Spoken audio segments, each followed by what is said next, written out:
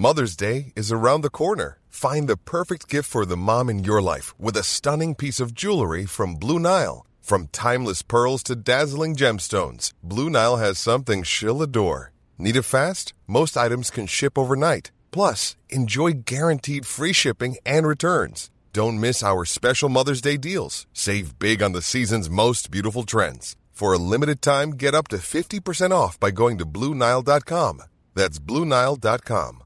Hey, I'm Ryan Reynolds. At Mint Mobile, we like to do the opposite of what Big Wireless does. They charge you a lot, we charge you a little. So naturally, when they announced they'd be raising their prices due to inflation, we decided to deflate our prices due to not hating you. That's right. We're cutting the price of Mint Unlimited from $30 a month to just $15 a month. Give it a try at mintmobile.com/switch. $45 up front for 3 months plus taxes and fees. Promo rate for new customers for limited time. Unlimited more than 40 gigabytes per month. Slows full terms at mintmobile.com.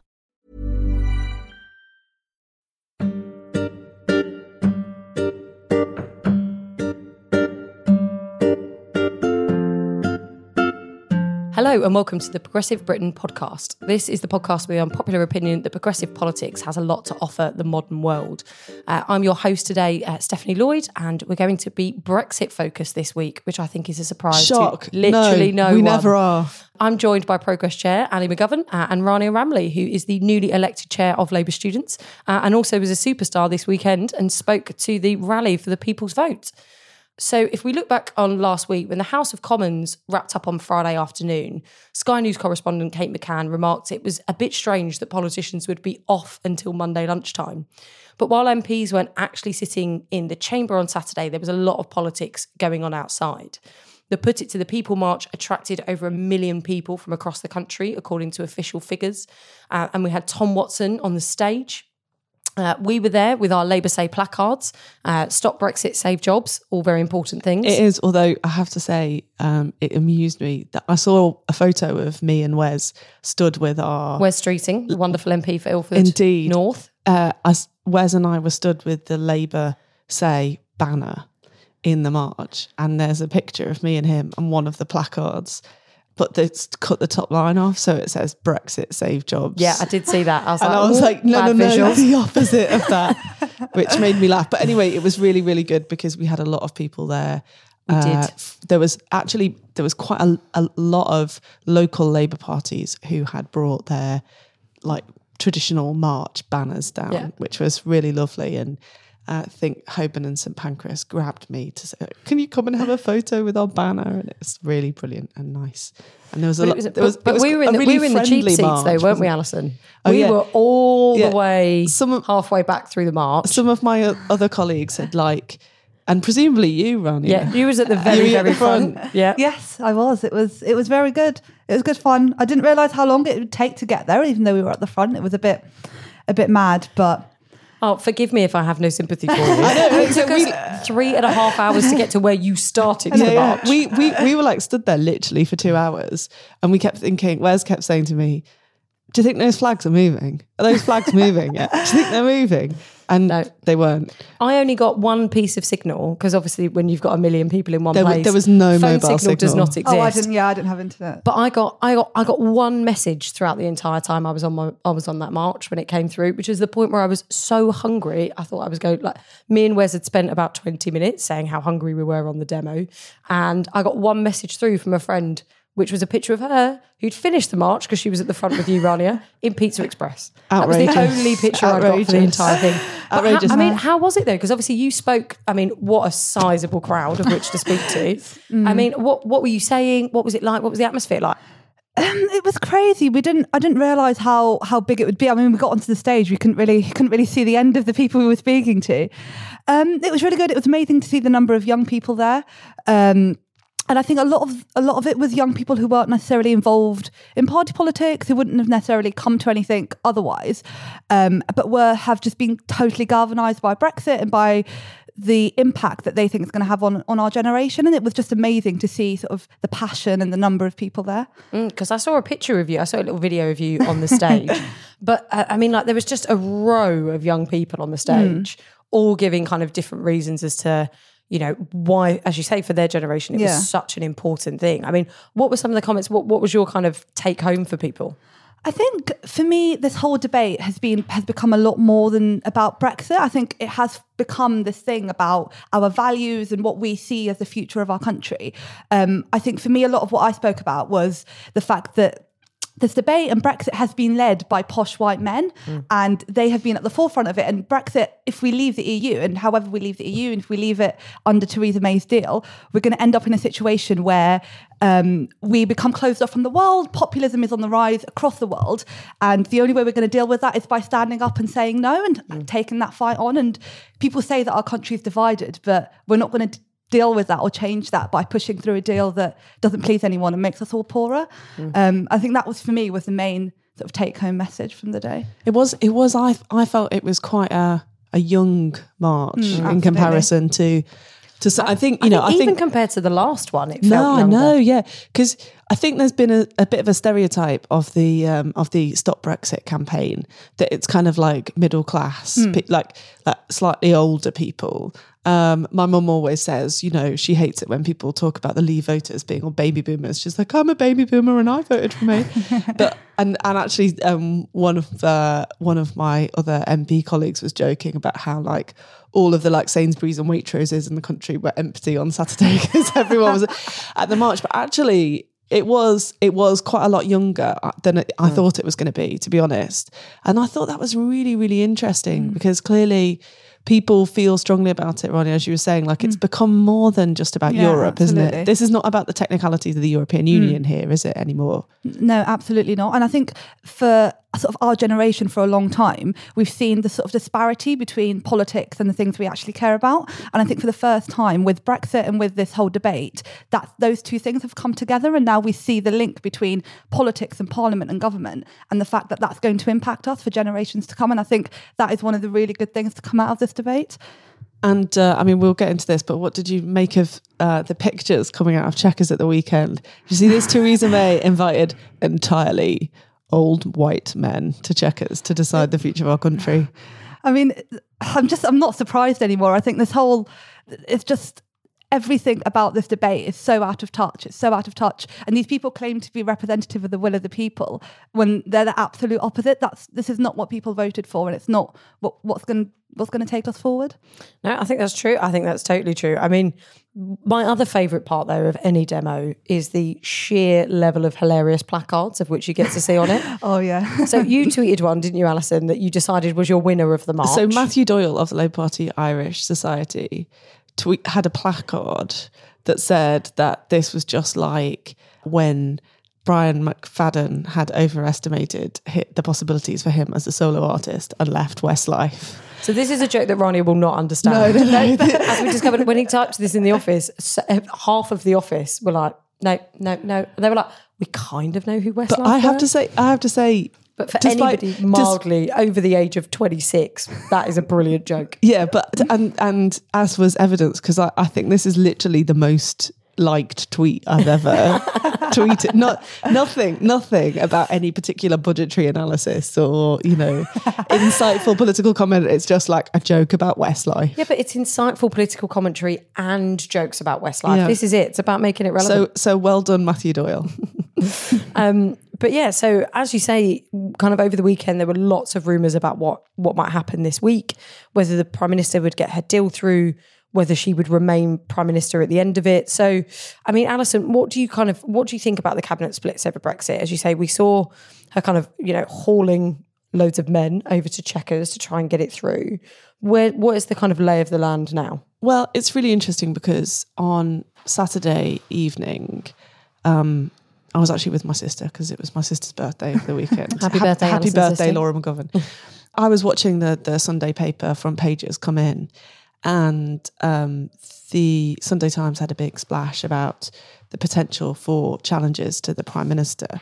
And, to be honest, my instinct was, well, maybe they will, but my instinct was remembering back to previous kind of attempted pushes of this kind. And I think that you've got to have a really compelling candidate and you've got to have a really compelling reason, because in the end, you can change the person at the top of a party.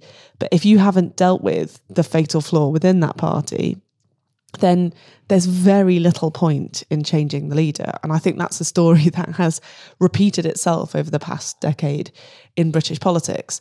So did the organisers of this coup, whoever they were, I mean, not an expert on the Tory party, but did the organisers of this have a compelling candidate?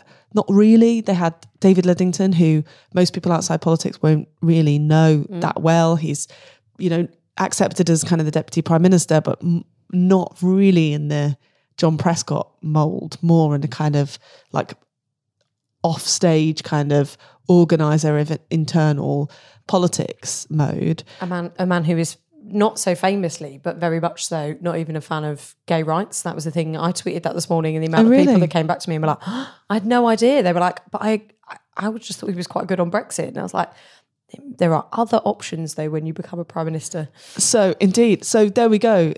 Nobody really knows much about David Lidington to the extent that I don't think I knew that, Steph, to be honest. And their other candidate was Jeremy Hunt, who, is obviously seems to be giving indications that he's quite ambitious. But that leads me to the second problem, which is you aren't going to resolve the contradictions in the Conservative Party with a new leader. You need a new way of resolving the fundamental decision between the ERG, who want the hardest of hard, extreme forms of Brexit with very little economic relationship between us and the European Union, and frankly, the majority of Conservative MPs who think that is crazy and very damaging. And they've got to find a way to deal with that. And if they don't, then changing the Prime Minister won't be much help. And that's basically what we've seen so far, that those efforts to get rid of her haven't worked. Now, some in the Conservative Party here in Westminster are still talking about the fact that she may offer to the ERG her resignation in exchange for their votes, basically saying, I will go if you'll vote for my deal. But it doesn't seem that likely that those on the other side, the kind of people in the Conservative Party who worry about hard Brexit, would want to accept that as a compromise, because they know that a new Prime Minister might well come from the ERG wing, given their members, and that there'll be no guarantees that their point of view on Brexit would be respected in that situation. So it would be easy to be gleeful about the state of the Tory party if the consequences for our country weren't so staggeringly bad. I was going to say, yeah, if they weren't in charge of everything of which happens in our country, I would be somewhat more chirpy. Riley, we've also seen the kind of DUP have come out just before we started recording this podcast to say that they're still not going to back the deal. I mean, what do you think could be what do you think is an important position for the Labour Party to take in this situation when we're at such deadlock at the moment?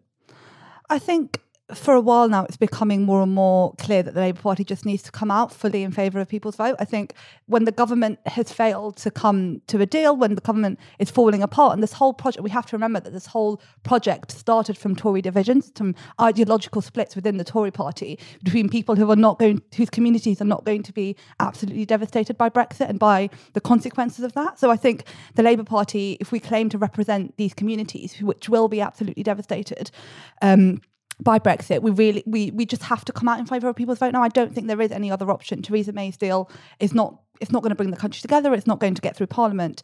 And I also don't understand this idea that going for a second referendum, going for a people's vote, is defying the will of the people. I think if you claim to be representative of the will of the people, then you can't be scared of more democracy. We're just asking the question. It is a different question, but we're just asking the same people a question. And I think if you still believe in Brexit and if you still believe that's the best way forward for the country, then I don't see why this is a problem. I don't think that argument works anymore. And what would you say to people who would say that's a failure of British politics because, the British public gave MPs an instruction and, it's the duty of people to carry out that instruction?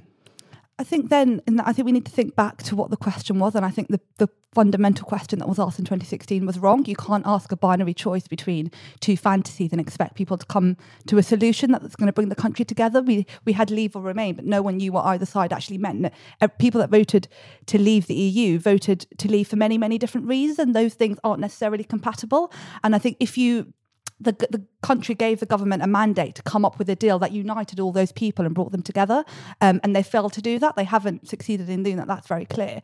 So they just haven't fulfilled the mandate that we've given them. We did not give them a mandate to let us crash out the EU. We didn't give Theresa May a mandate to push forward this deal that pleases no one.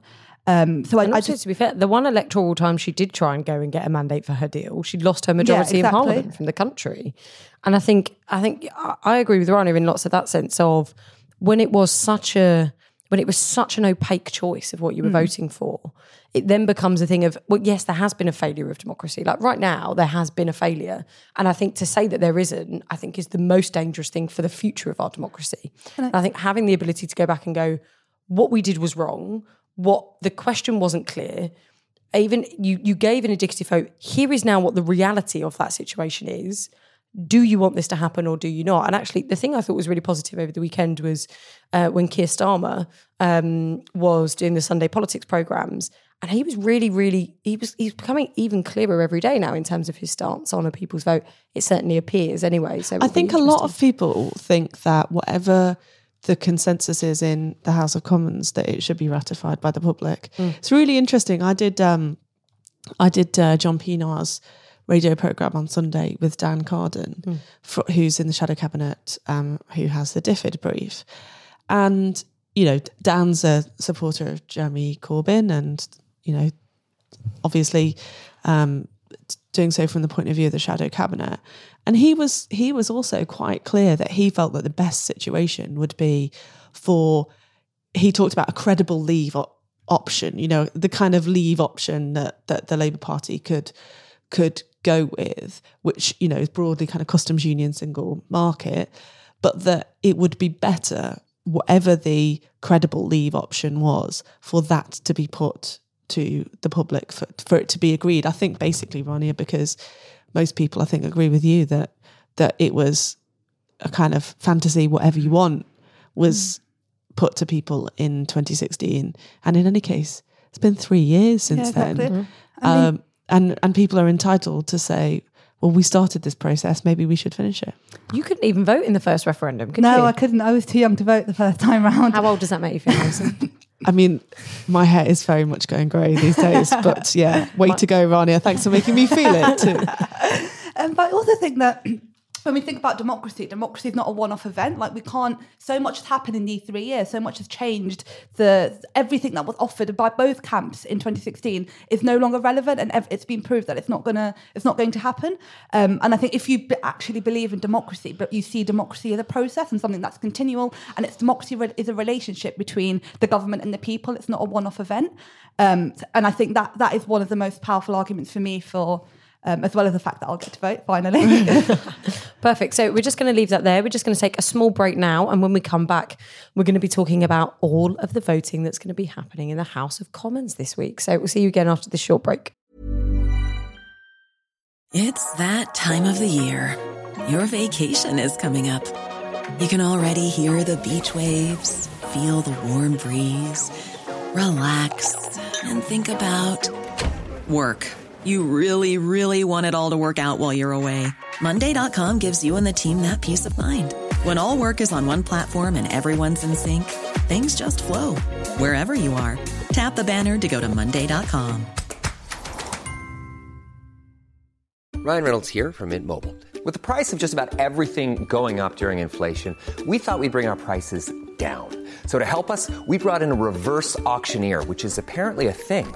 Mint Mobile Unlimited Premium Wireless. How to get 30, 30, bit to get 30, bit to get 20, 20, 20, bit to get 20, 20, bit to get 15, 15, 15, 15, just $15 a month? Sold! Give it a try at mintmobile.com/switch. $45 up front for 3 months plus taxes and fees. Promo rate for new customers for limited time. Unlimited more than 40 gigabytes per month. Slows full terms at mintmobile.com. Millions of people have lost weight with personalized plans from Noom. Like Evan, who can't stand salads and still lost 50 pounds. Salads generally for most people are the easy button, right? For me, that wasn't an option. I never really was a salad guy. That's just not who I am. But Noom worked for me. Get your personalized plan today at Noom.com. Real Noom user compensated to provide their story. In 4 weeks, the typical Noom user can expect to lose 1 to 2 pounds per week. Individual results may vary.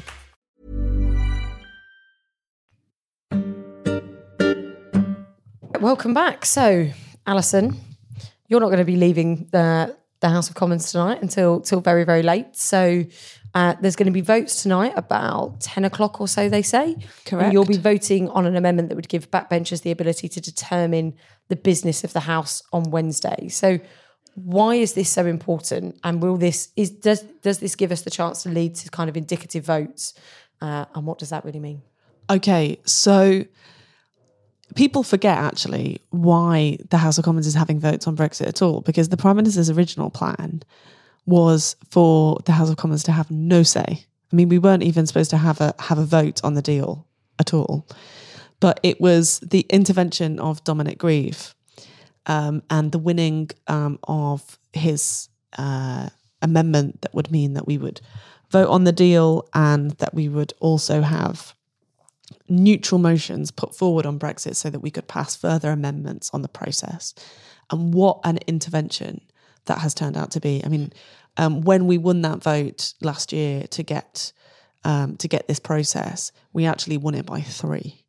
So if we would not have had any of this purchase on the Brexit process if it wasn't for that. So never underestimate how important winning a single vote can be. Anyway, so that said, there's been rumours like flying about whether the Prime Minister might bring back another meaningful vote on the Brexit deal itself this week. If she does so, she'll have to take on the Speaker, who said that he's not prepared to have meaningful vote after meaningful vote if the substantial proposition isn't altered, because the rules of the House of Commons, actually like most democratic bodies, because you can't just keep asking the same question. Exactly, you can't just keep going round and round on the same point. So that could all happen. But today, or rather, this will go on Tuesday. So on Monday, we'll be having a votes on a neutral motion, which we required under the Withdrawal Act to make sure that the House of Commons could continue to express its view. And a group of backbenchers, of which I am one, is putting forward an amendment to this motion. So the motion itself just says that the House of Commons has discussed the issue, but that we're putting forward an amendment to basically say that on Wednesday that we ought to be able to have priority on the House of Commons order paper for motions put forward by backbenchers, by a member. Now, this is important because most people might not know that in the House of Commons, government business always takes priority. So we are creating a new opportunity for backbench motions to be heard and debated and voted on. And that in and of itself is new, but I don't think it is as controversial as it might once have been, in part because we do have backbench business now these days. We didn't used to have any business at all put on the agenda of the House of Commons by backbenchers. It's only since 2010 that we've had backbench business at all. So this is a newer innovation again, because it's using the standing orders, or rather suspending one of the standing orders, to make sure that it's not just that we have a debate on issues brought forward by backbenchers, but also that they take priority over government. So what do you think are some of the amendments that people are going to bring forward tonight then? So tonight we will have this amendment brought forward to effectively book further time on Wednesday for the potential of discussion of what future options might be. I'll come back to that in a second. And then there's a whole range of other amendments that have been tabled. For example, the Liberal Democrats have put down an amendment saying that there should be a public vote on the Brexit deal, which, whilst it's decent enough, people I don't think will be inclined to vote for, because it's a Liberal Democrat amendment. There's also a front bench amendment from Keir Starmer, which off the top of my head I can't quite remember what it says, but equally for similar reasons it tends to be the backbench amendments that have a chance of passing. Simply, and that's very much what's happened previously. Yeah, in this simply debate, because they're a collaboration between Labour backbenchers and Conservative backbenchers. And if the Labour Party and the Liberal Democrats and the Nationalist parties decide to support those backbench initiatives, then we can win. It tends to be those initiatives that win rather than ones that are put forward by the front benchers. So that's what we'll do tonight. If we get that agreed and we get some time on Wednesday, then we'll have to see whether there's a way of bringing forward votes that might point to a particular future. If the Prime Minister's deal cannot be agreed, then there is support in the House for, and that's what we will be discussing over the next 24 to 48 hours. I should also say that one other thing that we might hear is a process for indicative votes that the government brings forward. So they might decide to try and curate some sort of voting process for the House of Commons to indicate what it's in favour of. Now, the last time the government did this, it was on House of Lords reform, and it notably went quite badly because it was a free vote. There was basically a consensus against all the options, and that was sort of okay with House of Lords reform because we could all muddle on through with House of Lords as it is. It's not going to be okay with this one. It's not okay with. So we will have to watch that process very clearly. And I know that there are backbenchers on all sides of the House who have their concerns about allowing the process to be led by the government too much. So watch this space, essentially. So because this one, when it comes to the indicative votes, I find this one quite interesting because it's kind of the point of like, how do you get to the stage where when the House is as deadlocked as it is, you get to the kind of least worst option for everybody, really? Like no one really wins in this situation anymore, do they? It's how do you get to the bit where the majority of people can go, I can compromise on that and that's how we do it. But you still have to, do you still have to do it in terms of division? So does it have to be these kind of binary options, or can you go, right, if that doesn't pass, then this would be my second? Can you do any level of kind of transferable votes? So to be decided, basically, there are various different options and arrangements. And I mean, this is just like a proceduralist's dream, all of this discussion, because it's possible that we could have votes on the floor of the House over various different options. It's also possible that there could basically be a ballot paper that gets voted on. We have a deferred division process. So if you want to have a vote at the House of Commons but not have a formal division, you can also arrange what is called a deferred division, where we have pieces of paper that we, put across or on. We also have a procedure where we can do preferential voting. So for chairs of select committees, we hold, preferential votes where you put 1, 2, 3, and it's an exhaustive ballot in that way. So basically, that is the discussion of the next 48 hours, and we'll see where we get to. In many ways, that's quite a complicated procedure. And if I were the government, I'm not sure I would, I'd want to be quite careful in introducing more complexity to the process at this point. But we are going to have to wait and see. And how big do you think the Speaker's role is going to be in all of this? I mean, we've seen him make some pretty sizable interventions. I mean, Rania, what from someone who, I mean, obviously Alison works day in, day out in terms of the procedure and the detail of all of this and how it works. And I mean, I get lost half the time, even trying to kind of keep up on some of those things. That, I just want to say, before you ask Rania a question, we should put a link on the podcast to the paper on indicative votes that's been written by Meg Russell of the UCL Constitution Unit. We will do that. It is pretty good, and will give people a sense of the different questions involved and how you could structure a vote to come to a consensus. Oh, excellent. Well, if you want to read that, if you just have a look in the notes for this episode, you'll be able to click through on that link there. But yeah, Rania, I mean, obviously we saw the Speaker make some pretty sizable interventions recently. For someone that doesn't spend all day every day, you are still a student, to be fair, kind of immersed in the detail of this and the understanding of the Commons. I mean, how important do you think his role is going to be? What do you think is going to be the, how much do you think this really cuts through to people? I think his latest intervention did resonate with a lot of people in terms of the fact that Theresa May does seem to be going round in circles and things don't seem to be going anywhere. In terms of sort of his role and how, I think a lot of people, especially young people that I've been campaigning with for All People's Vote, don't really sort of know much about the ins and outs of the procedures of Parliament. I just think a lot of it, particularly to young people and the young people campaigning for People's Vote, just comes across as very sort of into fighting, very out of touch.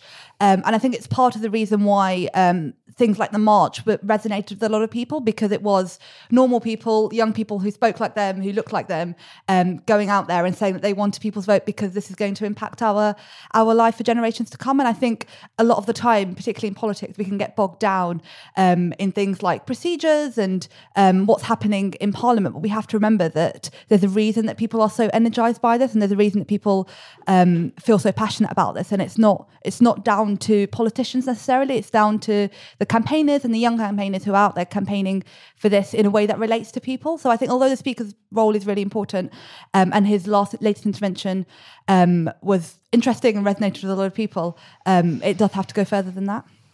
Absolutely. Alison, any final words on what we think is going to happen this week? Well, I think it's very unpredictable. I have mainly started weeks in Westminster in a very different position than I've ended them. So it's very, very unpredictable and hard to call. I think two things. I think firstly, there will be a massive amount of frustration from people who are not engaged in the intricacies, as Rania says, of Brexit processology, but who are engaged in the consequences. And whether that is, people trying to take business decisions, or whether, we're expecting also poverty figures out at the end of this week. I mean, we saw at the end of last week a letter from the CBI and the TUC. Now, they are not natural pals, if we say it easily. So for Carolyn Fairbairn and Frances O'Grady to feel like the time had come for them to take to the airwaves together and say whether it is, big business perspective or, grassroots union members perspective, this has got to end. We cannot flirt with no deal any longer. I thought that was an amazing turn of events. And young trade unionists have been really heavily involved in lots of this campaigning. I know you've been doing lots of work with both the GMB but also community in terms of how that works. I mean, that must have resonated to people in terms of realising just the impact of that. No, absolutely. I think that has, and it's quite a shock at first when you think these two sort of organisations are so polarised, but it really just, when you really think about it, it really comes down to the fact that we are in a situation now where we are deadlocked, but also we're deadlocked at a time where the country has so many other problems. Like we have ignored so many things over this process when we've become embroiled in Brexit. And I think it's also wrong to claim that getting to Theresa May's deal is not the end, even if she was to pass it. It doesn't. We've got years and years and years of this. I mean, trade deals take about 7 to 8 years to pass, and we've still got to do all of that.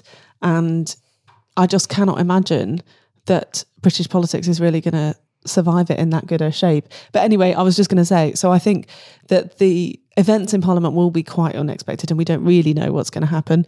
But the impact, I think, will be quite frustrating. And I certainly feel extraordinarily angry about that which has been ignored and that which has been allowed to happen. I mean, I was in my surgery on Friday and, was dealing with stuff that is really, really important to me, particularly on DWP and what is actually going on with universal credit. But I will be dealing with that kind of whilst mainly consumed with Brexit processology. And for me, that is just a bit of a disaster. Well, thank you both so much for joining us today. We will have our kind of extra show, as always, that will come out on Friday, and we will try and unpick literally who knows what is going to happen this week. So we're going to try and weave you through that and give you a good explanation of where we land at the end of the week. But thank you both so much for coming in today, and we'll speak to you all soon. Thanks, Steph.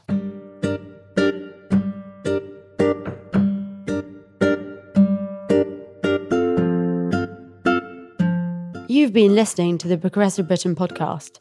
The music was One in the West by Blue Dot Sessions, licensed under Creative Commons, and many thanks to our fantastic and long-suffering producer, Caroline Crampton.